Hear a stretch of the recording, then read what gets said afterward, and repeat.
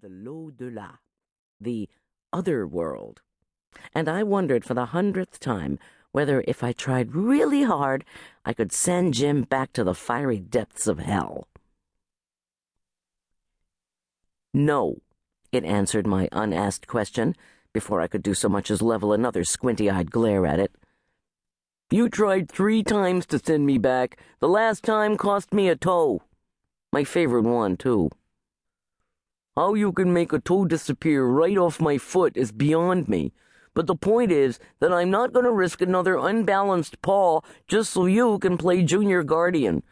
I'm staying put until you get yourself a mentor and figure out that whole sending me back thing.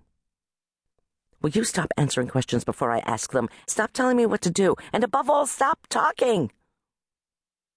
As crowded as the platforms were, the air filled with fumes from the fast food restaurants that lined the main section of the station, not to mention the ripe odor of a couple of 100 people who'd been crushed into a busy train on a hot August day, as well as the noise those very same hot, sweaty people made as they tried to escape the station. Despite all that, my words managed to penetrate the miasma of sound and echo with a strange, piercing quality off the tiled walls.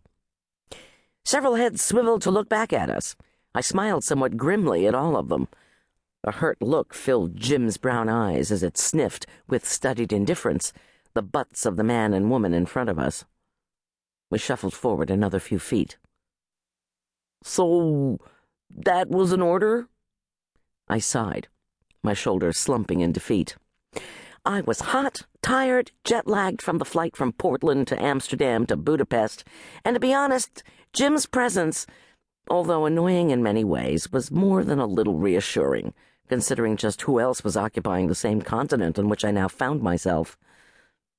The memory of glittering green eyes, filled with smoky desire, rose with no difficulty to dance before me, but was squelched with a much greater effort.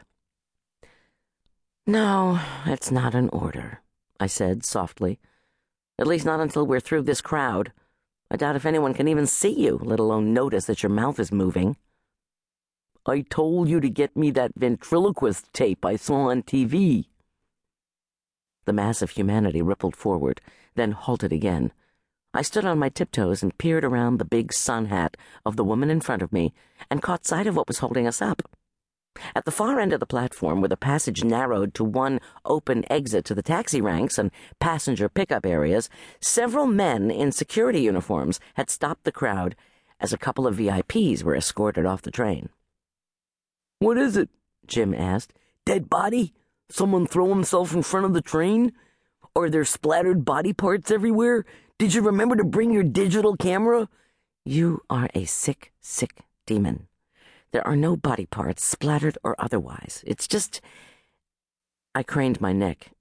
Just a woman and a couple of guys in really expensive-looking designer clothes. They're probably movie stars or politicians or something. The crowd shimmered as a second exit was opened up, the mass of travelers undergoing mitosis as one part of the crowd headed for the new exit. Sweat trickled down my back, dampening the tendrils of hair that had escaped my ponytail until they clung to my neck. I was starting to get light-headed from the heat, the pressure of so many bodies, and the lack of sleep during the 12 hours it had taken to get from Portland to Budapest. I had to get out of there. Come on, I think I see a break. I pushed Jim toward the slight opening next to a couple of kids decked out in goth gear who were sucking the tongues out of each other's head. Jerking the suitcase behind me, apologizing under my breath as I jostled elbows, backs, and sides and squished forward. Why I thought coming here was such a good idea is beyond me. Makes sense to me, Jim answered a bit distractedly as it smelled people, luggage, and the litter on the ground with the same unbiased interest.